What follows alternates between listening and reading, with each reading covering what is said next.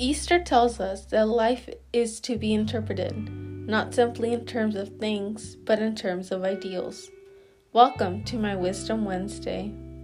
Easter is celebrating the resurrection of Jesus Christ. Tradition holds that the sins of humanity were paid off by the death of Jesus, and that his resurrection represents the anticipation believers can have in their own resurrection. Easter is Sunday, April 17th. Some things to do are going to church services, listening to live music, and candlelight dinners. Most importantly, enjoying time with your family. Follow me for weekly wisdom. Stay kind.